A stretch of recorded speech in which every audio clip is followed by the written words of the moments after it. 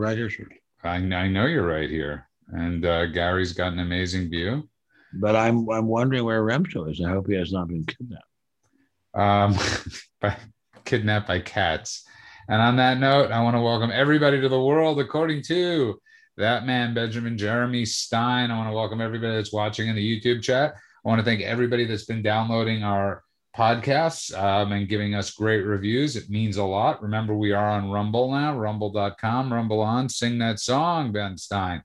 And we are joined tonight from the simplelifenow.com.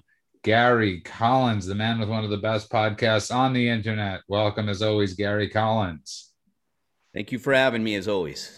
Of course. And it's sort of an optical illusion what's going on with your picture. If your face looks like it's going in and out of focus, it's sort of cool. It sort of looks like one of those movies. Space Age. Let's get high and watch Gary's face. This show would not be complete without provocateur, saint, sinner, lover, father, grandfather, husband, son, lawyer, economist, and screenwriter, novelist, poet, and doctor. Dr. Benjamin Jeremy Stein. Welcome, sir. You're welcome. Do you have an appointment?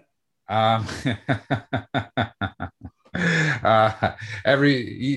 need for an appointment with Dr. Benjamin Jeremy Stein. Everybody gets to get healed 3 times a week from you for free. Healed.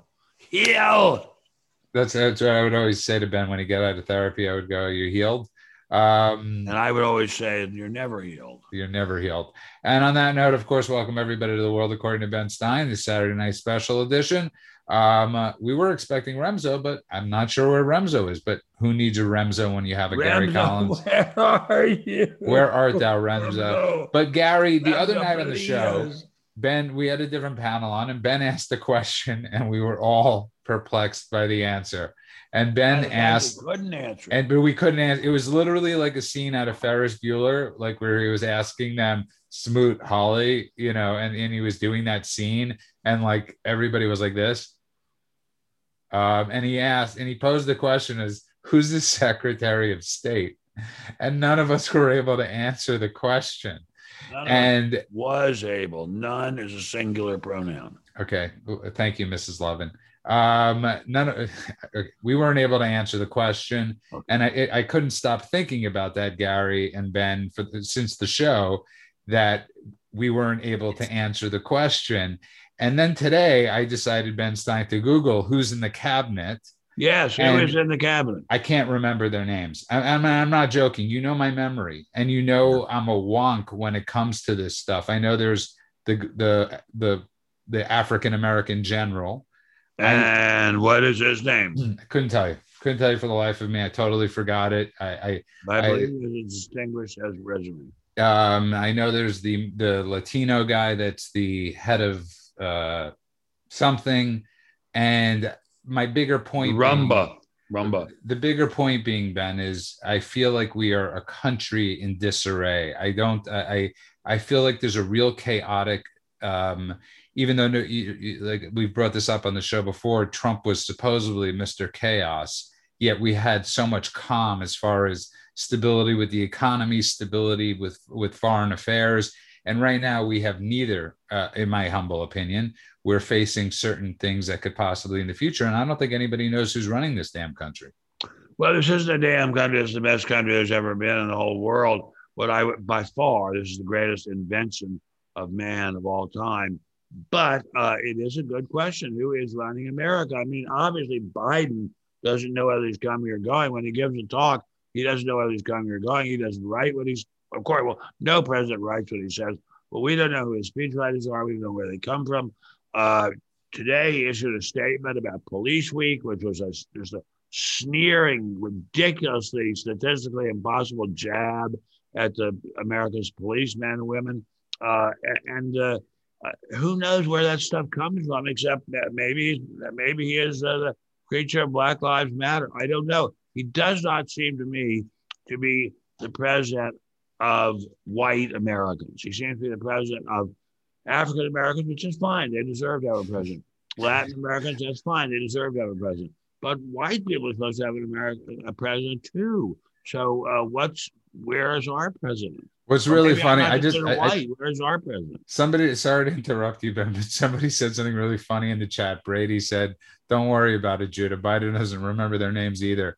I think that is easily the joke of the night, and I wanted to get into that. And what Ben's referring to, that a lot of people may not realize, is today is Biden gave a speech celebrating it's Police Week, right? It's and Police Week, but I'm not sure he gave a speech. I think he might have just issued a statement. He issued a statement. Well, right. He issued a statement, Gary. I don't know if you saw this, where he basically, the first paragraph or the first couple lines were, how great the police were, and we love them and all that jazz. And then he gets into, but of course we can't ignore the several.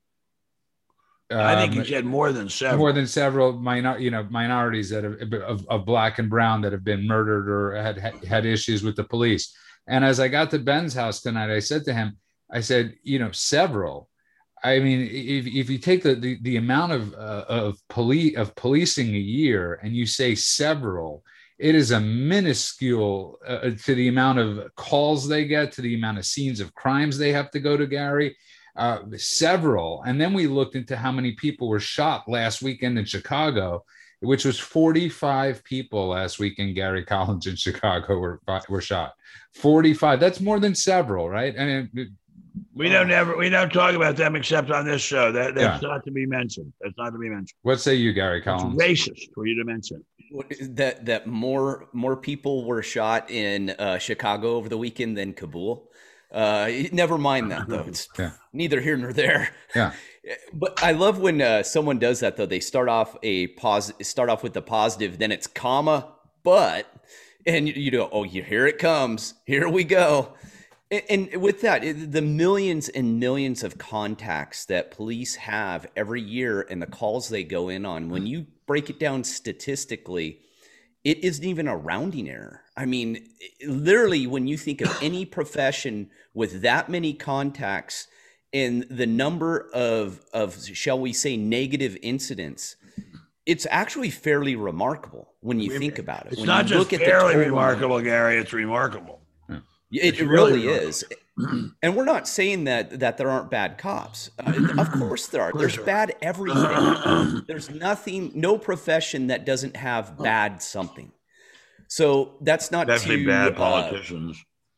Well, yeah, it's just not to put it, just sweep it under the rug or anything. But the fact is, I don't know what they have against the police so much, besides that they know if they can get everyone against the police, get the police defunded, it makes it easier for them to control everyone else. That's all I can figure. No, I think it's just they're just looking for excuses, endless excuses to try to explain why it is that the Democrat-controlled cities, very largely black, cannot get their act together and cannot do anything right. So they have to blame somebody. They're not going to blame the blacks because you're not allowed to blame the blacks for anything. So you have to blame the police. That's what's happening.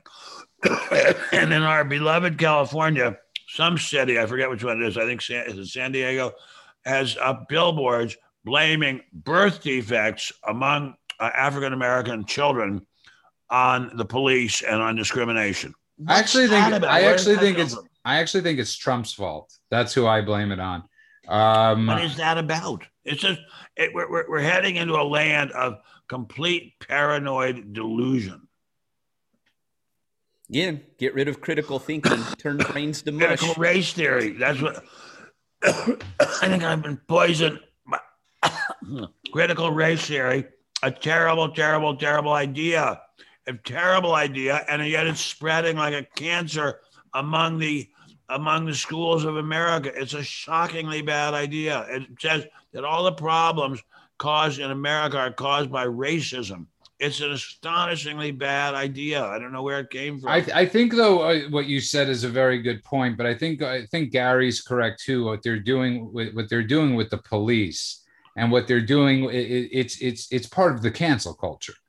It's all one big form of cancel culture.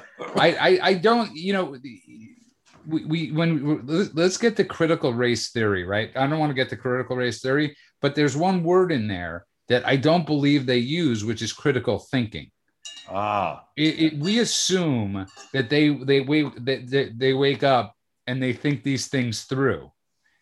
I don't believe they do. I just believe they wake up in a morning and decide Israel's an apartheid state. We don't need the police. They're all racist. Whatever sounds good, whatever theory they learned in their community college or whatever, wherever. No.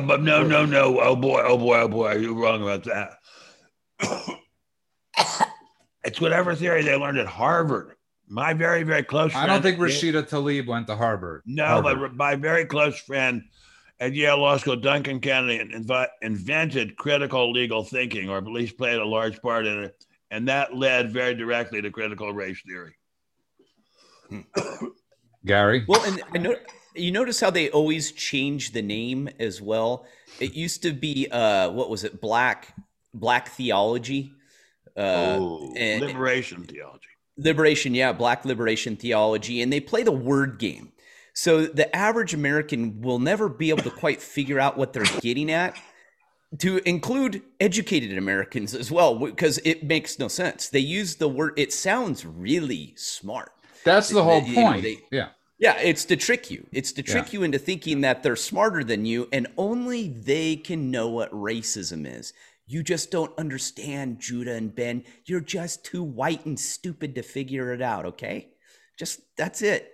I mean, that's basically what they're saying. I'm not that white. And by the way, to all those concerned, Ben and I both have had bronchial issues. Ben is sneezing and coughing now. He's fine. I promise. Oh, no, you guys got COVID-20. You better get your immunization. That's actually... I've gotten my vaccinations, both of them. And I was sicker after I got the second one than I'd ever been in my life. That's actually something, though, Gary. You raise a great point with words.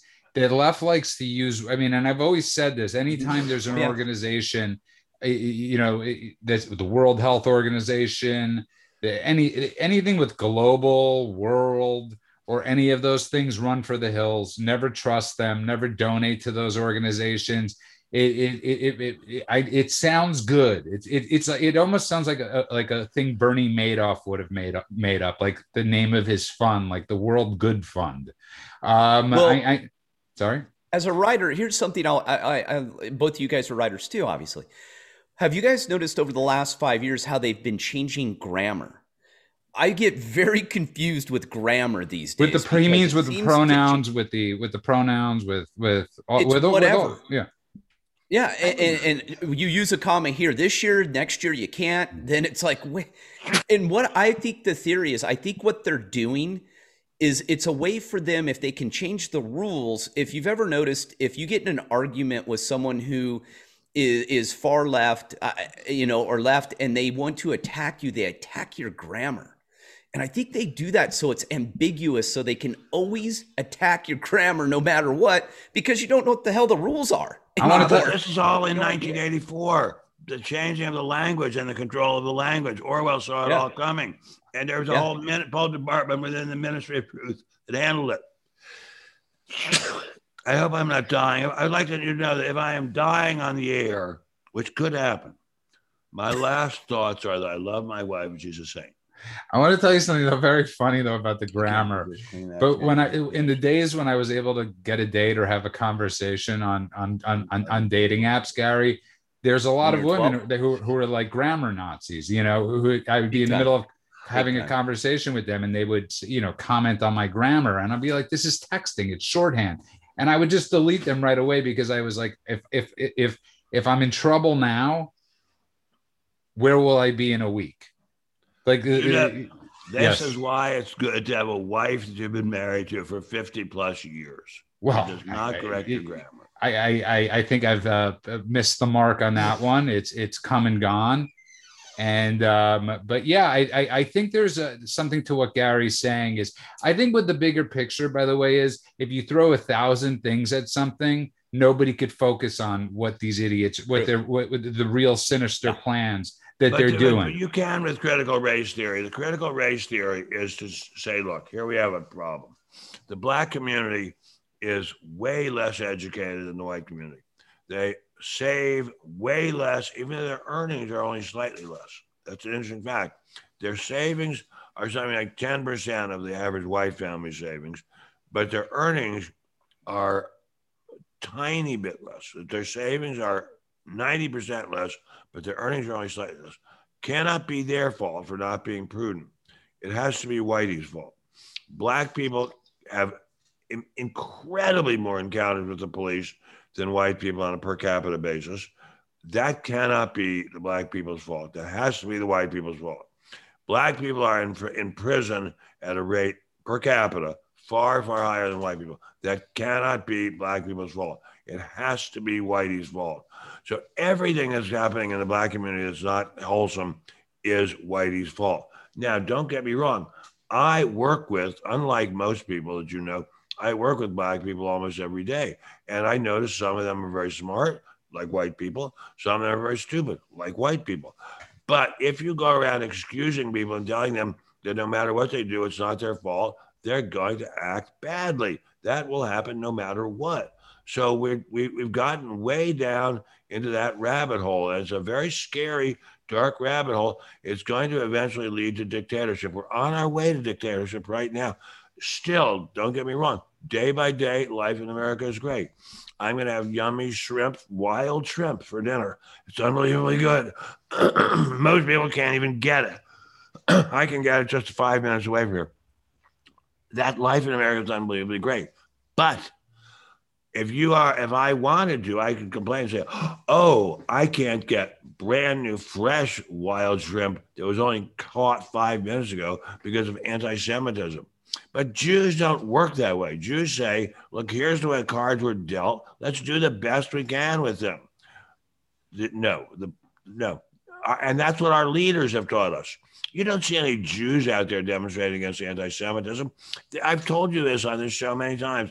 I could walk out the door as feeble as I am and walk 10 minutes and come to a very fancy club, the LA Country Club, that's restricted against Jews. You're not going to see any Jews demonstrating outside it. Jews will make their own club and go happily play golf or pinochle or whatever they play there. That's just not the way Jews operate. And notice Jews are doing really, really well. Chinese, Indo-Chinese, Filipino, they don't blame everybody else for their problems, and so they get ahead. People who blame everybody else for their problems and say it's never my fault, they don't get ahead. And on that note, if you just tuned in, you are listening to the words and wisdom of Benjamin Jeremy Stein on the world, according to Ben Stein, who's having a bit of bronchial issues tonight and a sneezing fit. Gesundheit many times over, sir. God bless you, sir. God bless you. And I want to welcome everybody that's in the chat with your funny comments. Remember, please download our podcast. Go to rumble.com. Subscribe to Ben's email, benstein.substack.com. I was able to get onto Parler for about half a minute today. And then I got knocked off. I don't know what's going on with them still. But your love and your following, especially on the podcast, has been amazing. Don't forget to give us those 5-star reviews. It really helps us. And don't forget to give Gary those 5-star reviews on his podcast. It is really helpful. It builds up your algorithm. It does something, and it expands the audience. And we need all the love and the support we could get. We do this for fun and for free, but we still need that love and support. I want to welcome everybody back to the world according to Ben Stein, where you have conversations that nobody else has. Nobody else dares to talk about these things. You get skittish around it or whatever. But Gary, somebody in the chat brought up a good point that people are starting to come around. I have a friend that actually texted me that they had a friend that could no longer be a Democrat because of what's going on with Israel. And it was actually a Jewish girl. And I said, is she hot? And he said, that's very, very funny. And he said, no, but I'm looking out, but I'll look out for you. And I was like, thanks. And I was like, you can't have it all, but I'll take her as part of the movement away. But I do think you push people, as you have said many times, Ben, you push people in a corner, you choke them enough, they might have the ability to change. Well, they might, but we have a real serious problem because In German, people used to say, and historians would say, why didn't the German people revolt against Adolf Hitler? Well, because the Gestapo was around to take any individual or group or family who protested, kill them, chop their heads off. So we don't have the Gestapo in America yet, but we do have the media, which can ruin you and say terrible things about you and smear you. Excuse me. And suddenly you're an unperson. In Stalin's Russia and even in Khrushchev's Russia, they had the concept of the unperson, which is a person who was not in step with party leadership. And so he or she was sort of banned, and his or her name could not be mentioned. That person became an unperson. That's what's happening in America right now. We have to fight it. We do fight it on our little show. It's a little tiny show, but there are those who love it. We are fighting back against the depersonalization of conservative thinkers. So I got to tell you, so Gary, so yesterday I went to go get a haircut, and I said I was vaccinated, and the person that was giving the haircut said they were vaccinated, and I said, why are you wearing a mask? And I was like, please take off your mask. And I close my eyes and I look up and they're still wearing their mask. And I'm like, what are you wearing your mask for? You got vaccinated. I'm vaccinated. I'm not lying about this. And it's amazing how this past year, and I've called it, we called it on the last show, it was the Great Reset, and even the CDC, all the mixed messaging that's going on right now is to create chaos. So we can't focus on any sort of anything. I said to Ben before the show, do you remember a president being a president this long and not meeting with a foreign leader? Well, or an important foreign leader in any event. I imagine he met with somebody. Maybe he hasn't. No, I don't think he has. I'm not sure that his handlers trust him to talk to any foreign leaders. I don't know what Kamala Harris is doing besides laughing inappropriately. I don't know what this administration is doing. The only thing we know is the media, essentially, like a group of Peronist South American, Argentinian generals, placed him in control. And there he is, and he doesn't know what to do. But I will say, he hasn't done all bad. I'm not joking here. He hasn't done all bad at all. He's done some good things. And what has he done that's good? He supported Israel 100%, and that's good. Oh, stop! Come on, he's talking, Ben. He hasn't supported Israel. Yes, he has. Ben. He did the same thing with Israel that he did with the police today. No, he didn't.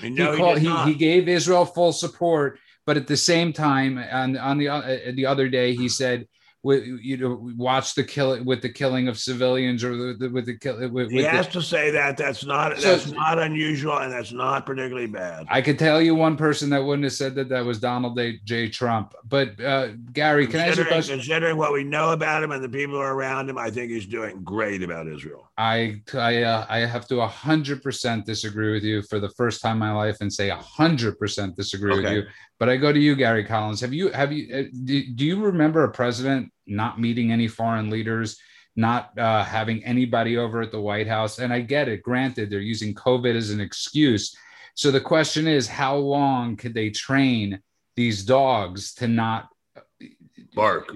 To not bark and to not, and it's not like the world is going great. France is on the edge of a civil war because of the Muslim population. There's a lot of chaos going around, Gary, and there is no diplomacy. There's nothing going on. Well, no, and going back to the Gestapo, people forget they literally chopped people's heads off with a guillotine. So yeah, they did. I know. Yeah. People forget this stuff. They go, oh, no, that's what they used in the Dark Ages. No, Hitler used those. Sorry, guys. They used to do that. Well, they used it. It was invented during the French Revolution, but they did all kinds of horrible things. But it is very hard. Look, it's very. I don't mean in any sense to compare the fine media apparatus of America with the Gestapo. It's just that we face a solid wall of defense around President Biden and his entourage. of media. And Well, how he's we break through mentally that wall, I do not know. he's mentally incompetent. I mean, there's no way they're going to allow him to meet with any foreign leader because that will, I mean, that lets the witch out behind the curtain at that point. Right, They'll because you know can't, for right, sure. because you You can't cannot write. expose him. You Yeah. cannot. And Kamala Harris, you can't put her in front of anyone either. So it's kind of a bad situation of we don't know who's running the country. We literally don't know. That's a scary thought to me. If you were to ask Let me anyone ask you a right question. now, Who do you even in think? Washington D.C., they wouldn't know. Who do you think it is, Gary? But this is, can I tell everybody something? So Gary, I want to let me preface Ben's question because we had this conversation last night. Now, I want to tell everybody out there, I've known Ben Stein for 18 years. Never in our lives have Ben and I had more I don't even want to call them conspiratorial thoughts. Conspiratorial thoughts. And we're going down this rabbit hole last night, Gary, of like, you know, of who's running things, because nobody appears to be running anything. And I said to Ben on the phone, I can't believe we're even having this conversation. I know. It's an amazing thing.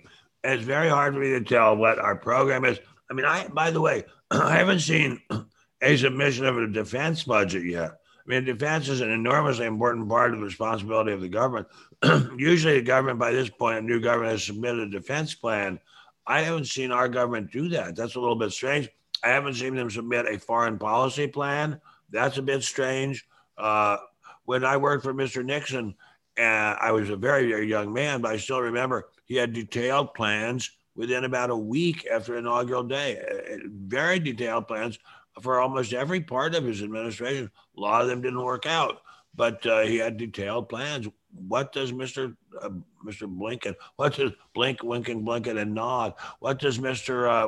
Biden have? We don't know. We just don't know, and we don't know who's pulling the strings. Clearly, he's a marionette. Who are pulling the strings? I think it's Black Lives Matter, but I don't know. Oh, they're too busy buying real estate. I don't think they have time right now for such petty things. But with that, I definitely think the progressive left is definitely steering the ship. Now, whether they're running the country, I don't know. I honestly don't know. And this is the first time in my life, too, where I've said, I'm not real sure who's doing what. Kamala Harris is in charge of the border, and she's never been to the border yet. I don't think she's even made a comment about it. As far as I know, she hasn't done anything. Hasn't made anything. Hasn't done anything about it.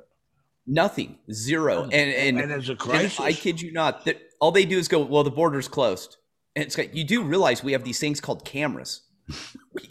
we can see this. And they're just all, no one's there. Don't worry about it. And it's like, I think what their belief is that most of America is unengaged. So they just need to say it as many times as they possibly can. And like I said, it's regurgitation nation. So they just have to keep saying it. And all the bobbleheads go, yeah. There's no border problem. No, there's no one there. And that's what you get. And I think a portion of America is waking up, though. They're starting to say enough is enough. What portion do you think is that, Gary, my dear friend? I think independents. Rasmussen had a poll for sure where they blame the border crisis on Biden and not Trump. Well, that's good. So that's actually Rasmussen's been a fairly accurate poller. I know people love to call him a Republican or whatever, but he's one of the most accurate pollsters in America, if that can be, if we believe that anymore. But I would venture to say, and I would venture to say they right now they hate that Trump did Operation Warp Speed, because their greatest asset for a year was COVID. That was their greatest asset to achieve goals.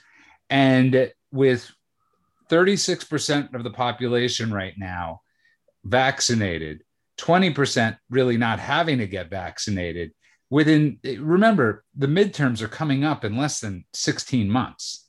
In less than 16 months, the midterms are coming up. I think they're ruining. They wish this rollout with the vaccines, because people are going to go out and vote, and all these states that are passing these laws, Ben Stein, that you have to go with election laws, I think they're sort of scared. I don't think they're scared at all. And may I tell you why? Yes, One, the please. stock market is doing really, really well. That affects a lot of people. Not everybody, but a lot of people. Two, the property market is doing unbelievably, phenomenally, incredibly well. Three, there is basically no involuntary unemployment at this point. All of these are because of plans set in motion by Mr. Trump, but they all mean a prosperous, happy America.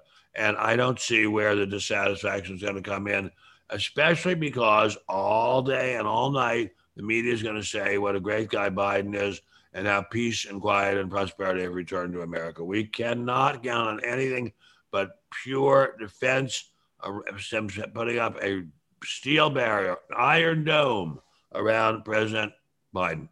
And I will quote Ben Stein when you say when people ask you about the future of the economy, that you have anybody that could predict the economy is a liar, or is No, you can't do it. it just cannot be done. Cannot be So done. so as you look at it today, as everything within a moment's time, we could be going to the store and a bottle of ketchup is $10. Well, I will tell you, since I do the grocery shopping in the Stein family, the Stein Denman family, that I have already noticed very, very drastic price increases in the foods I buy, which are almost always either meat or fish. And if you just tuned in, you are listening to The World According to Ben Stein. I am reading your comments. It's actually one of the things I was going to discuss tonight. I want to thank everybody, of course, for the podcast downloads, 5-star reviews, benstein.substack.com. I'm becoming a pro at saying it. I'm very excited with myself. I used to have a very hard time with saying substack.com. And of course, Gary Collins from thesimplelifenow.com. But people, and it really bothers me and it really scares me, is these vaccine cards. This idea of having to talk about Israel. What? Are we going to talk about Israel? If you want to, but I wanted to get into the vaccine cards first, if you don't mind. No, go ahead. It's your show. It's your show. It's your world. But people wanted to talk about the vaccination cards, and I think it's important. I think it's very important to talk about, because it's another form of control, Ben. That in order to get, and I was talking, and Gary, I know you're not an anti-vaxxer, but you're not getting this vaccination. And I said to you on the phone, I got one. I'm not going to say to you to get one. It's none of my business. You live how you want to live. And I said to Ben before the show, if I'm vaccinated and I'm in a store, what does it matter to me if somebody's not vaccinated? I'm vaccinated. By science, right? I'm protected. What does it matter to me? And at a certain point, so many of us will have had herd immunity.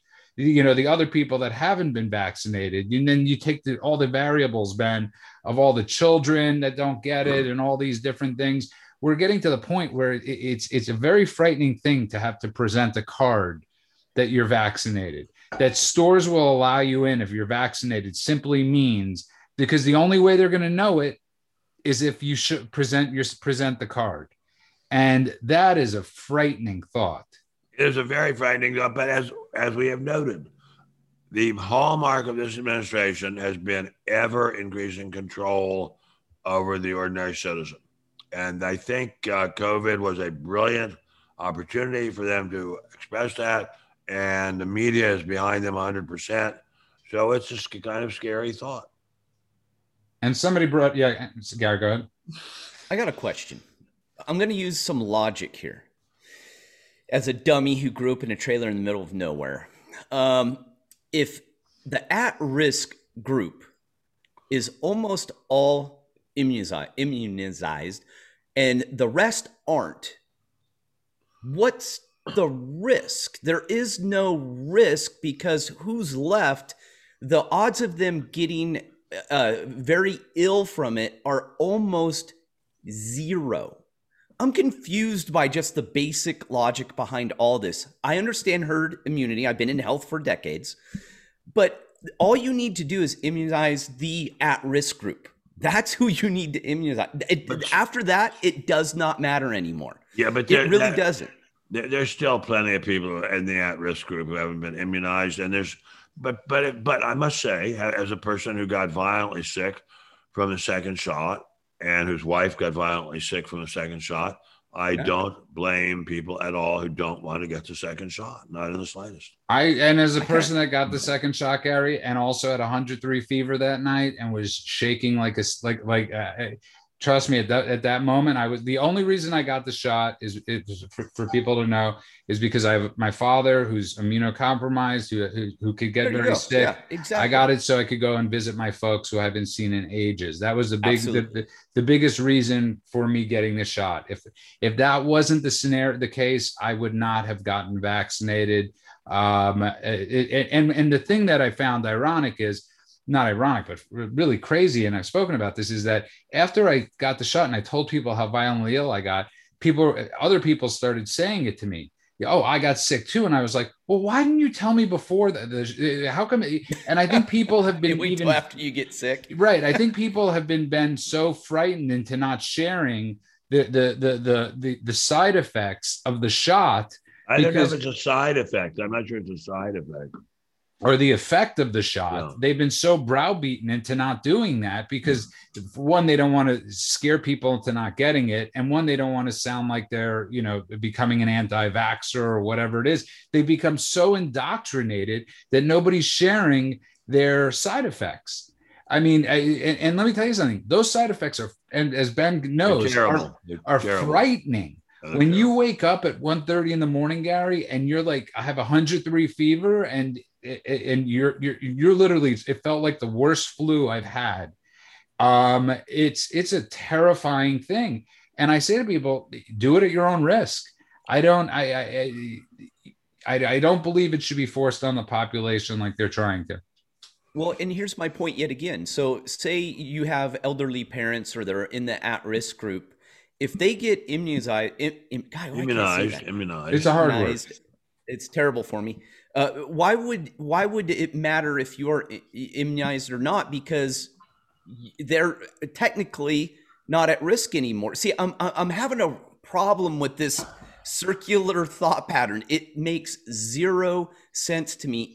If the shot works, why would you get immunized if your parents already are? I'm struggling. My little dumb monkey brain can't comprehend. I think that's the whole thing. We're all struggling because as we get back to the circle of life, Simba, nobody knows who's running things. Nobody knows who's putting these things in motion. Nobody trusts who's putting these things in motion. Not nobody. You don't trust Dr. Fauci? I know. I'm taking a real big long shot on saying I don't trust Dr. Anthony Fauci. But on that note, Ben, off of vaccines, you want to talk about Israel? You talk about whatever you want. You tell me what you want to talk about. I'm horrified. Here's the situation. I got an email today from a very smart friend of mine who sent me a clipping, which I should have seen. It's my own fault for not seeing it, in the Wall Street Journal, in which they pointed out that the Palestinians say they resorted to rocketry and terrorism because Israel had stolen some land from Arabs in Jerusalem. This person, these two lawyers who had written this article for the Wall Street Journal, traced title to these pieces of land back to 1875, not 1975, and found that these pieces of land had been in Jewish hands all that time. At some point, some Arabs had sold it to them. So it's been a Jewish property for a long, long time. It wasn't stolen from the Arabs.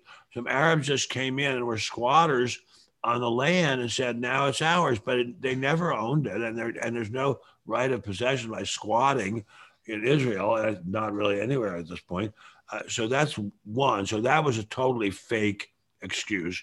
Two, it horrifies me that in the United States of America, we are having fairly good-sized demonstrations against Israel, which is being called an occupier and a colonizer and so forth. It's Israel's country. They're supposed to be able to defend themselves.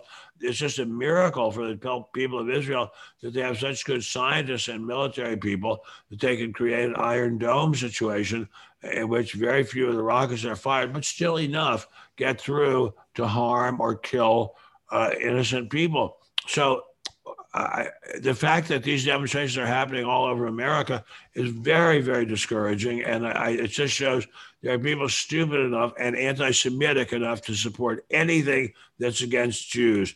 And that is really the third part as well. My wife, who's the smartest person in my family by a long way, says anti Semitism is so deeply rooted, it has to be genetic. There has to be some kind of DNA strand. I don't agree with her, even though she's smarter than I am. I think it's just that human beings have a basic need to hate, and the Jews fulfill that need. I mean, that was brilliantly well said. And you forgot to mention all the anti Semitic activity that's going on across the world with the burning of the Israeli flags. I believe in the UK, an Israeli interviewer was attacked today. A reporter was attacked today, but nobody brings it up. It doesn't matter. We're like I said on the last show, in Nazi Germany, it was against the law to be a Jew. And after Nazi Germany, it's against the law, Gary Collins, to have self-defense if you're a Jew. It's one or the other. It's either allow yourselves to be murdered or just walk like the sheep. And there's a country right now that doesn't have to do that, that doesn't abide by those rules, and people can't stand it. Ben, I think people cannot stand that there's Jews that could defend themselves. There was a great joke, not a great joke. It was a joke that I heard years ago. What's the difference between, the difference between an Italian in America and a Jew in America and an Italian?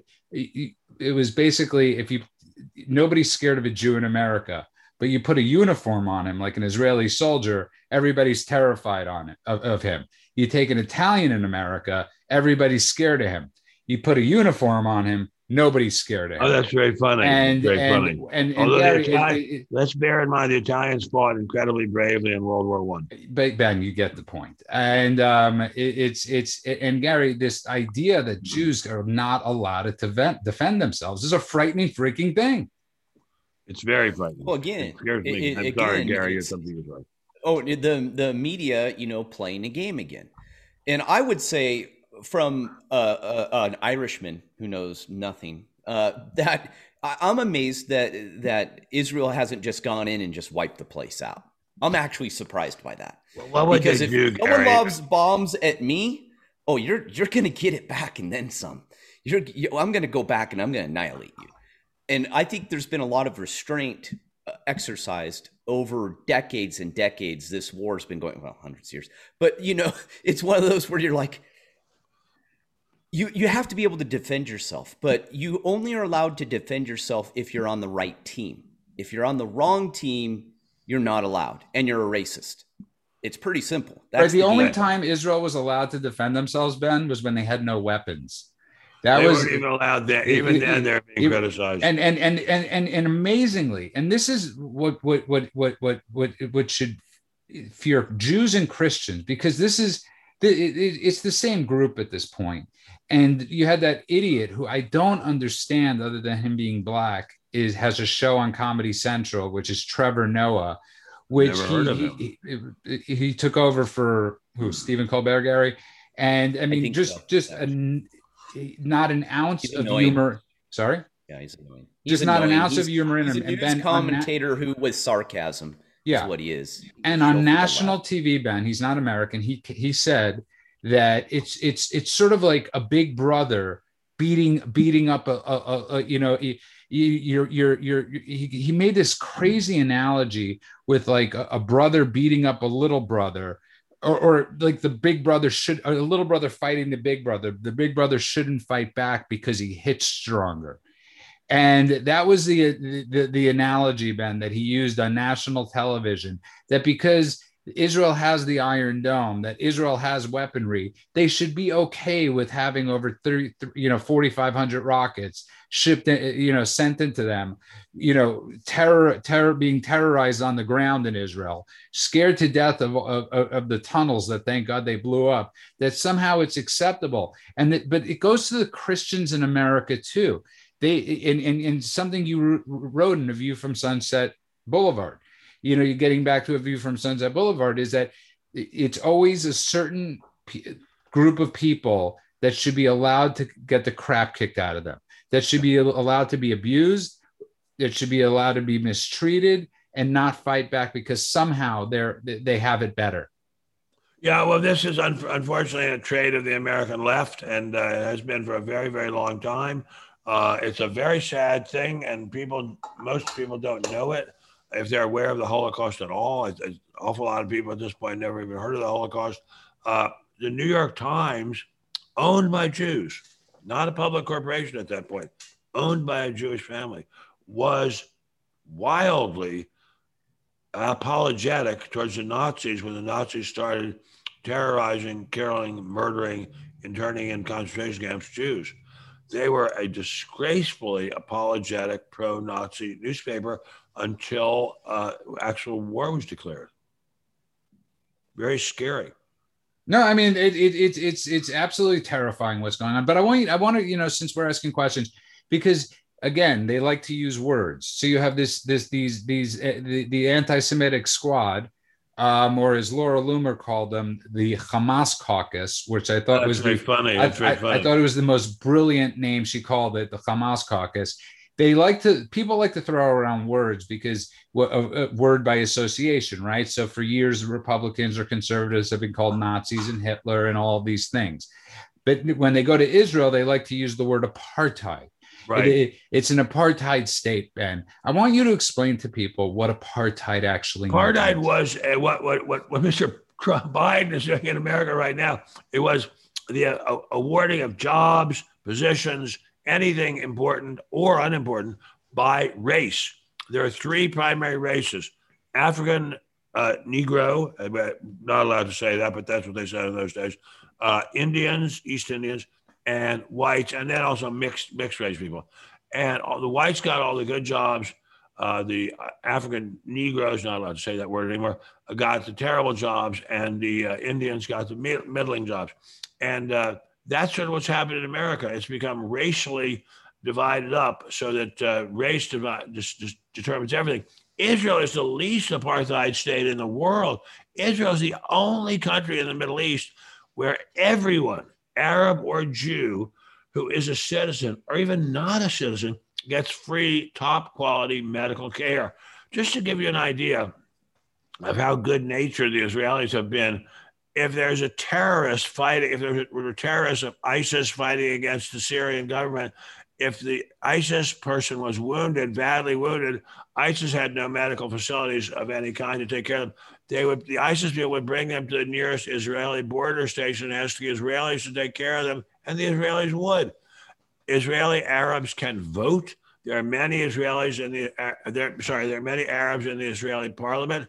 There are Arabs in the Israeli cabinet.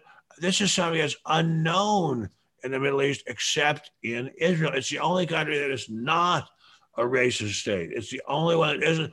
And Mr. Biden is quickly making America into a racist and racialist state. Very quickly. They have LGBTQ rights there over there. They have, I mean, every single thing they have. But it goes again to the thing of I really don't understand what threatens people about the tough Jew. It about the Jew that could defend themselves. It's almost to me like it's like we should simply be sheeps marching into the slaughter, and never again. And never again will that happen. And Gary, I know this isn't your wheelhouse of thinking, but everything is Gary's wheelhouse. There he is in his wheelhouse. But again, to us in America, the point that Ben's bringing up, they're slowly but surely doing that to us. That we're not allowed to question. It's the same tactics. I mean, and it has been historically. We're not seeing anything new. This is how socialism starts, right? It's, again, like I said, you get rid of critical thinking. You blame the other side for doing what you do, and you stir the pot in every opportunity. That's how it works. Because if everyone stays together and everyone can think, you can't win over the masses that way. You got to keep everyone separated, stupid, and fighting each other. And you've got to have an enemy that you can hate. Orwell was such a genius. In 1984, he knew the dictator had to have someone for people to hate, so there would be various enemies who would rotate, who would always be the ones to hate. And Linda, to answer your question, it's not all about land. It's not. It's hardly about land at all. As I said before, Linda, God bless your soul. That it's now been thoroughly documented. It could hardly be more thoroughly documented that the land that is being talked about and fought about has always been in Jewish hands. It's always legally been owned by Jews. This is a new development that the Palestinians are claiming that because they have squatters' rights, that they have something called squatters' rights, which is not a legally recognizable concept, that it's their land. But it isn't. It hasn't been since 1875. And on that note, if you just tuned in, you are listening to The World According to Ben Stein, where we discuss everything from COVID to Israel to Chicago to everything in between. There's nothing that doesn't get discussed on this show. I love it. We could disagree to disagree. We could agree to agree. We could all that jazz. And I love the questions that are coming in the chat. I love the comments. Remember, we're on Rumble now, rumble.com. We will probably be streaming from there very soon. We will be shifting from YouTube to Rumble, so we don't have fear of God in us that we will be banned every episode. And welcome back, of course, to The World According to Ben Stein. We're with Gary Collins tonight from thesimplelifenow.com, who will be interviewing Ben. And somebody, by the way, Gary, said the podcast we did about dating was great. I would love to say we would do a part 2, but I haven't had a date since the podcast. Imagine that. So I'm not exactly sure what we would discuss on it. Not getting dates, part 2 with Judah Friedman. And of course, we're joined tonight by America's humble servant, Benjamin Jeremy Stein. I want to take this last segment to have a little fun, a little just a little non-political stuff. We need a little light nature, a little lightness in our lives. And because it's really hard to find. You can't turn on the TV. You can't go to movies. Even going to Amazon Prime or Netflix is so frustrating. Now it's like they're celebrating Pacific Islander month. Don't sneer at that. We have very, very many Filipinos working at our house. Yes, I do. I know. And I would imagine the Filipinos who are amazing people, absolutely amazing, are offended by Pacific Islander month. I in my humble opinion.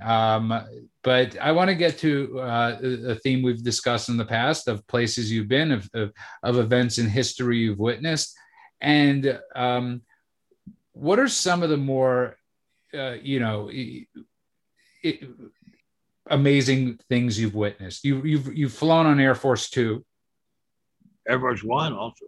You've flown on Air Force One. You've Elvis. You've met Elvis. Yes, that was great. You've written for 2 presidents. Yes. What are some of your fondest memories? Well, they have very little to do with politics, except for the fact that Mr. Nixon used to greet me as I was walking down the hall of the Executive Office Building and say a few very cheery and encouraging words. And after he left office, when he was down at San Clemente, I used to go down and visit him, and he would be kind enough to grant me quite lengthy interviews where I could ask him anything. And some of the things he said were astonishingly candid. And at the time, I wrote something about them, but some of them were just too hot to handle. And I am writing a book about my adventures with Nixon and why I feel as strongly pro-Nixon as I do. And I'll have some more in that. But some of them were just so hot, I can't mention them even now. But my happiest moments, of course, are, of course, getting married to my incredibly beautiful wife, the world's most wonderful human being. And also the incredible pleasure it gave me to see how happy my mother and father were to be included in the inner circle of the White House with Mr. Nixon. It changed their lives and made them much happier people. Ben, I want to get to something, but you need to turn over your air conditioner because it's muffling the sound. Very hot in here, but just I didn't ask you to wear 42 layers. But I think a really cool story is, a lot of people don't know this, Gary's is Ben's father was just one of the most was a world famous economist and actually helped save Israel's economy too. But I love, one of my favorite stories was when he got Ben Stein's money. And he was so proud of you that he got cable, right? Yes, he did. No, he didn't get cable. He got a satellite dish. He was at the Watergate, and they didn't have cable. but he got a satellite dish so that he could watch me and invite his neighbors in to watch me on Win Ben Stein's Money. And then CBS on 60 Minutes, they had a segment about my life, and he had a little party and people to come over and watch that. He was very proud of me, and I was extremely proud of him, to put it mildly. And I know Gary has a few questions, so go for it, Gary Collins. Well, I'm just wondering, would CBS do anything expose on you today? I don't think. Are you getting these calls? My life is so boring now. I don't think there's anything much they could do about me. So I don't think that's going to happen. I live a very quiet life. You've kind of had many split careers. Of all the careers you've had, all the things you've done in life, which one did you like the most? Teaching at American University in Washington, D.C. in 1971 to 72. I taught 3 semesters of a class on the political content of feature films. And at that time, there were no VHS, there were no DVDs. If I wanted to show a movie, I had to rent the movie and get a projector and a screen, and then we would show it in the classroom, and the kids would watch it, and then we would talk about it. And wow, we had an awfully good time. So we have a question here. We have a few questions. Is there a major network, Ben, you haven't appeared on? I'm sorry. You made me turn off the air conditioner. I'm trying to get some ventilation. Is there a network you haven't appeared on? No. What is it like? What was a young Sean Penn like? Oh, Sean Penn was fine. He was wait, back up. I don't think I worked with Sean Penn. I worked with Chris Penn in a thing called I forget what it was called, but it was a movie. It was a sequel, The Fast Times at Ridgemont High. I think it was called The Wildlife or something like that. But I never worked with him. But I forgot about that one. Yeah, that was a very little known movie. But I worked with lots of other people. And I will say that on one episode, I was a recurring on the Wonder Years. I appeared on maybe 10 or 12 episodes. And on one episode, there was a young woman who played a high school girl who had just moved into the neighborhood. And she was flirting with Fred Savage, who was a star of the show. And she was, except for my wife, the most beautiful girl I've ever seen in my life. And the absolute number one most beautiful girl I've ever seen in my life. And I looked her up recently online, and she's married to the world's mixed martial arts champion. Okay, one of my favorite, I got to tell you a story. Okay, first of all, the WD-40, the charm of Ben's door is that it creaks. And yes, Ben and Jimmy are still very close. They are good friends. They could disagrry with each other, but Carl Jimmy Bernstein and I are so close. And Carl Bernstein, who took down Ben's, who supposedly. And I lost my what I was going to. Really funny story was when Ben was watching a movie. What was it, from the 50s, where you just thought the actress was beautiful, and you looked her up, and her husband owns the that kooky bookstore. Oh yeah. That's right. No, it was a movie from the 60s, I think, called The Prime of Miss Jean Brodie, and there was an incredibly beautiful girl who's one of the stars. And I looked her up, and turned out she's married to a bookseller in West Hollywood.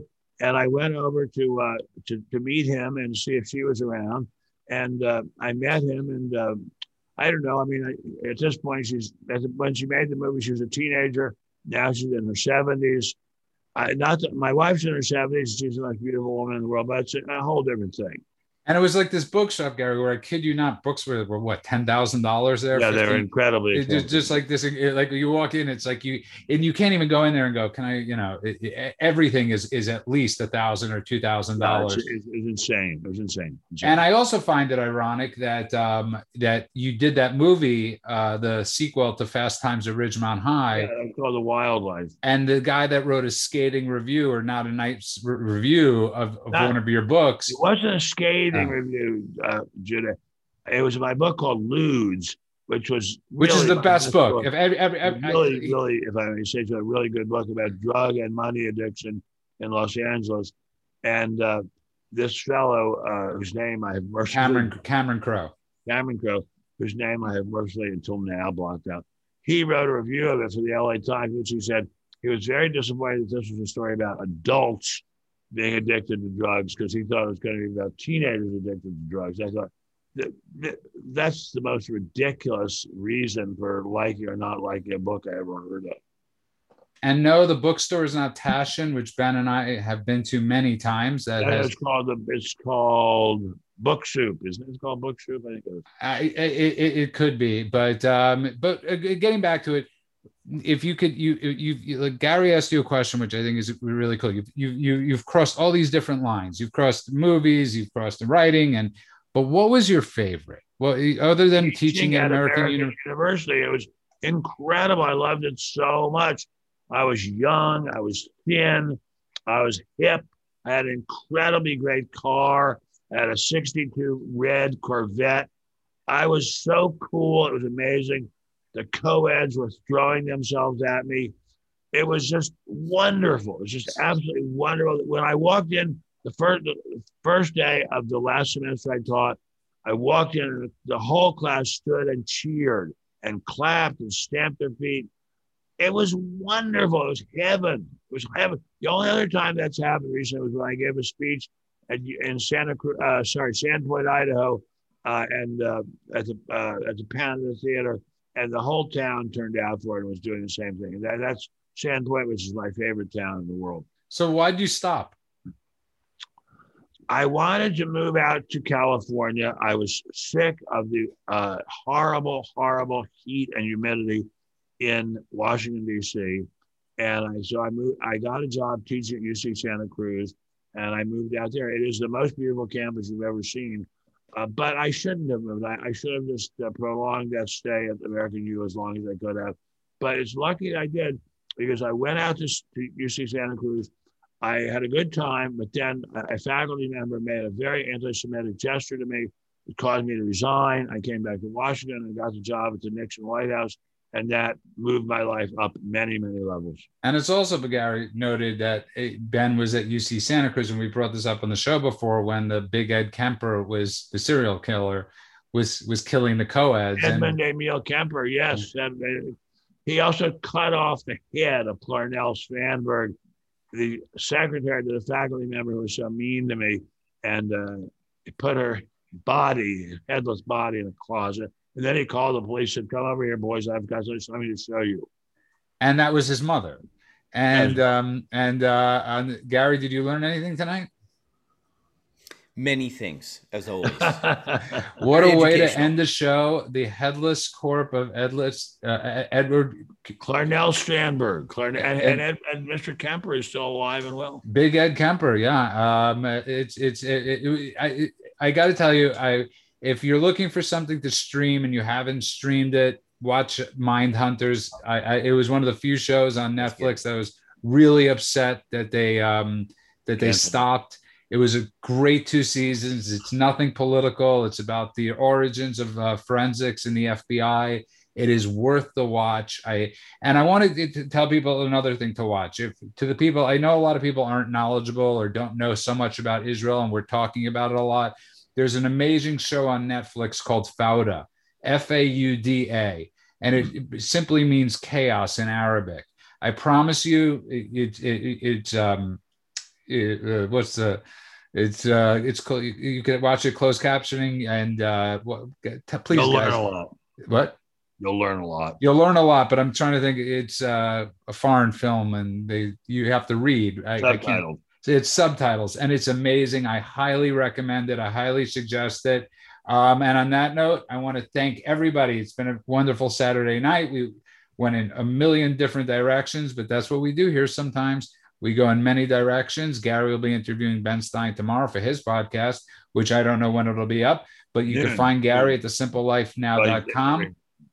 Sorry? Interviewing me at noon. He's interviewing Gary at noon. Gary's interviewing Ben at noon, and which should be fun. It'll be a great podcast. It won't be about dating, but like with me, but no, never mind. And of course, you could find Ben Stein at spectator.org, or when we're up on Parler at Ben Stein. And of course, the podcasts on Apple, The World According to Ben Stein, are everywhere downloadable. And of course, on rumble.com. Ben Stein, would you like to take us out on this fine Saturday night? And thank you, everybody. We'll see you Tuesday I've done night. this before, but I have to do it again. God bless America, land that I love. Stand beside her and guide her through the night with a light from above, from the ocean, from the mountains to the prairies, to the oceans white with foam. God bless America, my home, sweet home. Good night, everybody. Avenge me. Wolverines. Good night, guys.